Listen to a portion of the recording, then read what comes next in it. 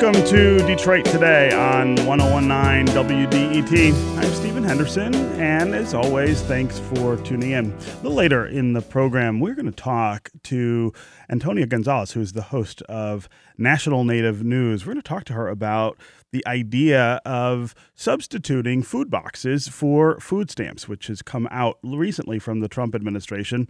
Native peoples in this country are folks who know a lot about those food boxes. That is the way they have received food assistance for a very long time, and they have a lot to say about what that looks like, how healthy people are when they rely on these boxes. It is not the panacea that the Trump administration is talking about. So you're going to want to stay tuned to hear about that. We'll also talk to the folks behind a website that keeps pretty close track of everything that HUD Secretary Ben Carson does. He's been in the news lately for some pretty pricey furniture that got bought for his office.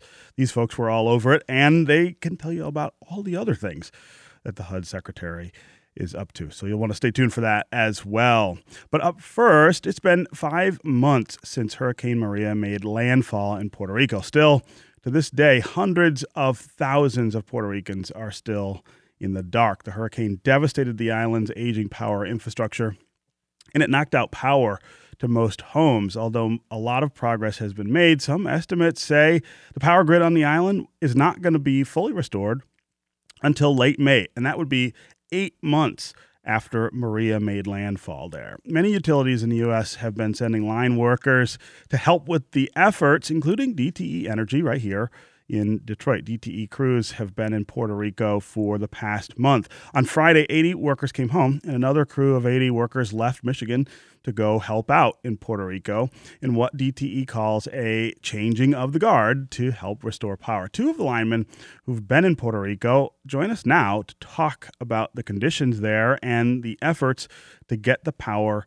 back on, what they saw when they were on the island, and how much work is left to be done. I want to welcome Sylvan Cassingue. He is a DTE Energy General Supervisor who just returned from Puerto Rico. Also with us is Jamie Shaw, who is a union representative for IBEW and a lineman for DTE. Sylvan and Jamie, welcome to Detroit Today. Thank you, Steve. Thank you. Yeah.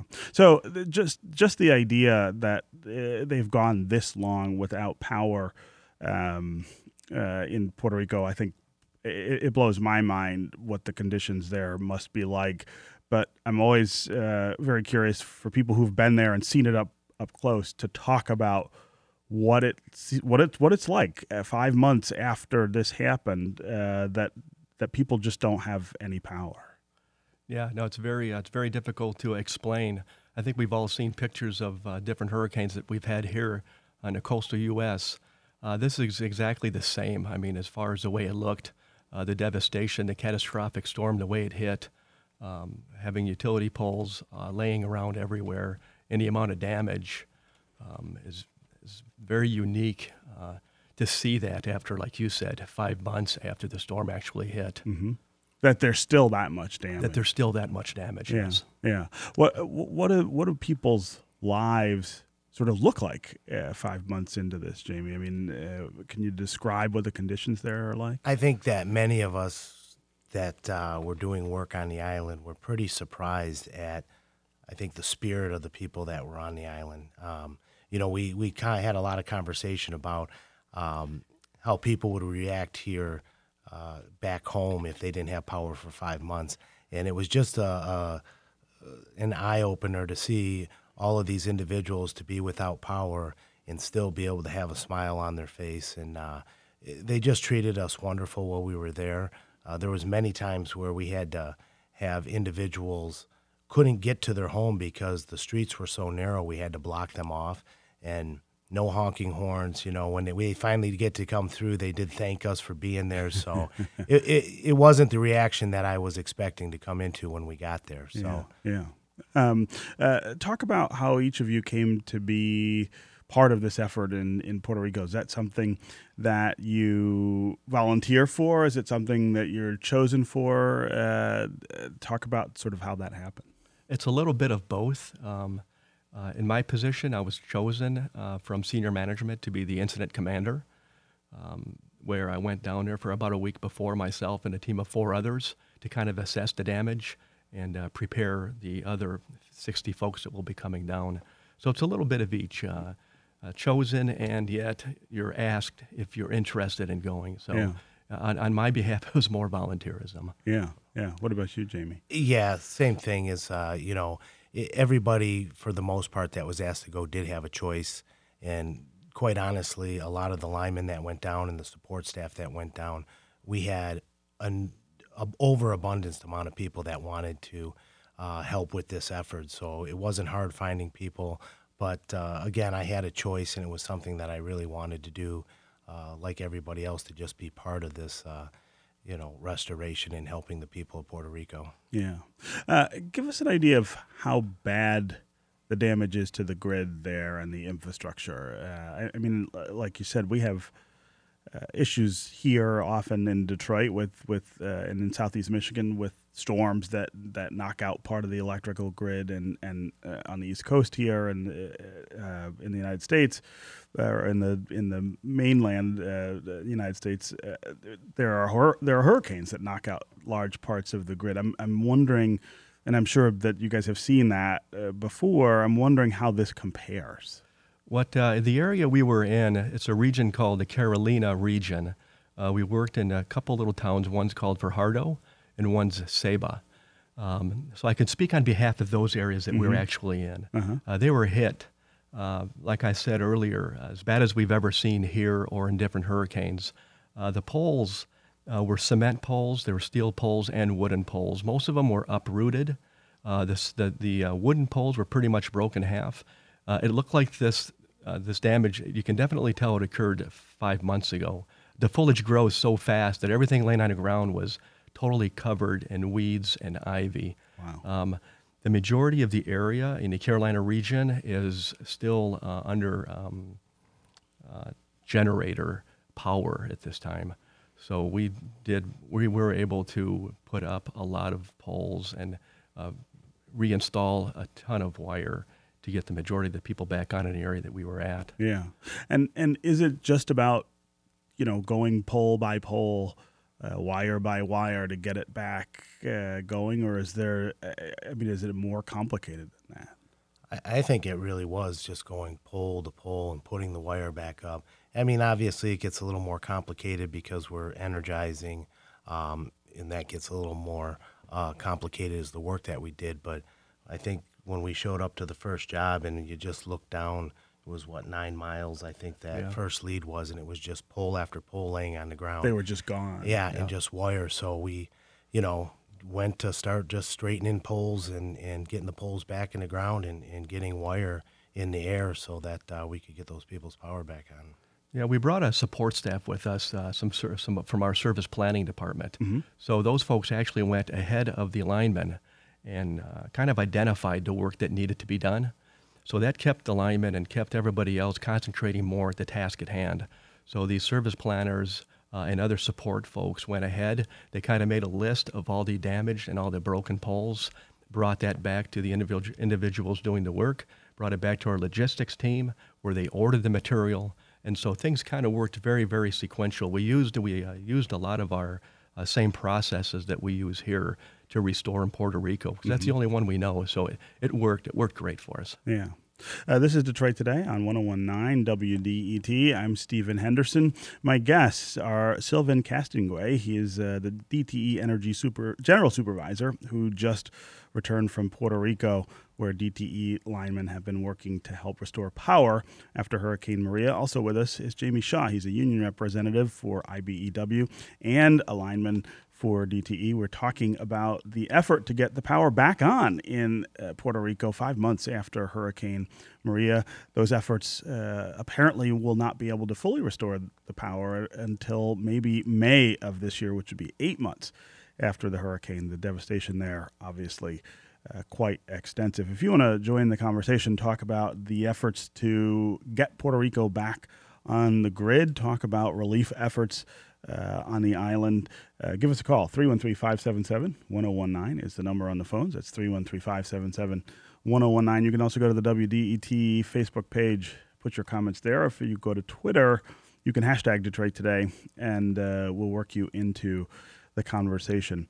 How much work do you figure is left to be done on the island at this point? How close are they? In the area that we're at, we're going in 2 different waves. That's the structure that we're currently working. Each wave consists of 30 days. The work that I've seen in the Carolina region, I think we may have over half of it complete. That's just a small part of the island. Of the island, a sure. very small part. It's probably about 20 by 20 square mile area.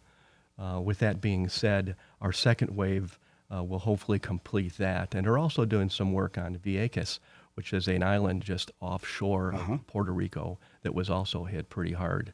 So with wave 2, if they complete that, part of their folks will be completing that work. The other half will be working on the mainland in Puerto Rico. We're pretty positive that we should complete that by the end of wave 2, so it'll be towards the end of March. Yeah. And when you're done, do you feel like all the people there will have power again? I mean, it'll go back to the way it was before? Well, that's hard to say because we were just working in a small region, so we're not really sure what a lot of the other regions were doing and where they were at with their power restoration. But at least the area that we were working in and the circuits that we got, Wave 1 had restored all of the circuits that they got, and we were working on getting some more over there, which Wave 2 is working on. So like Sly had said, I think we're pretty confident that we'll at least achieve the work that was given to us in that Fajardo area and also on the island. So yeah.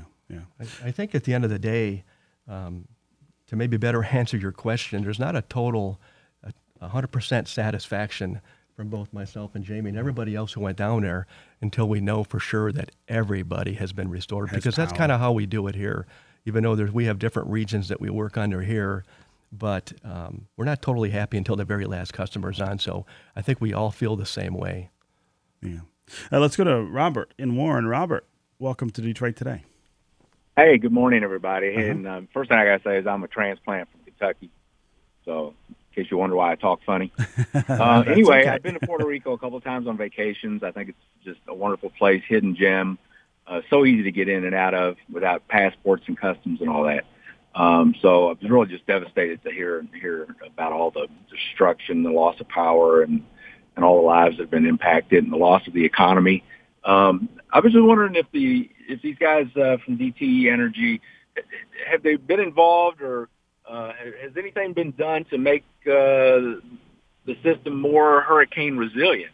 You know, because I mean they're in the place where they're going to get storms again, and is it just going to be the same result, or have you guys done some things to and been involved in some things to make it more hurricane resilient the next time a storm blows through there? Robert, that's a great question, and I don't think you talk funny because I lived in Kentucky for 2 years, so I am a big fan of the Bluegrass State. But I appreciate your listening and calling with a great question.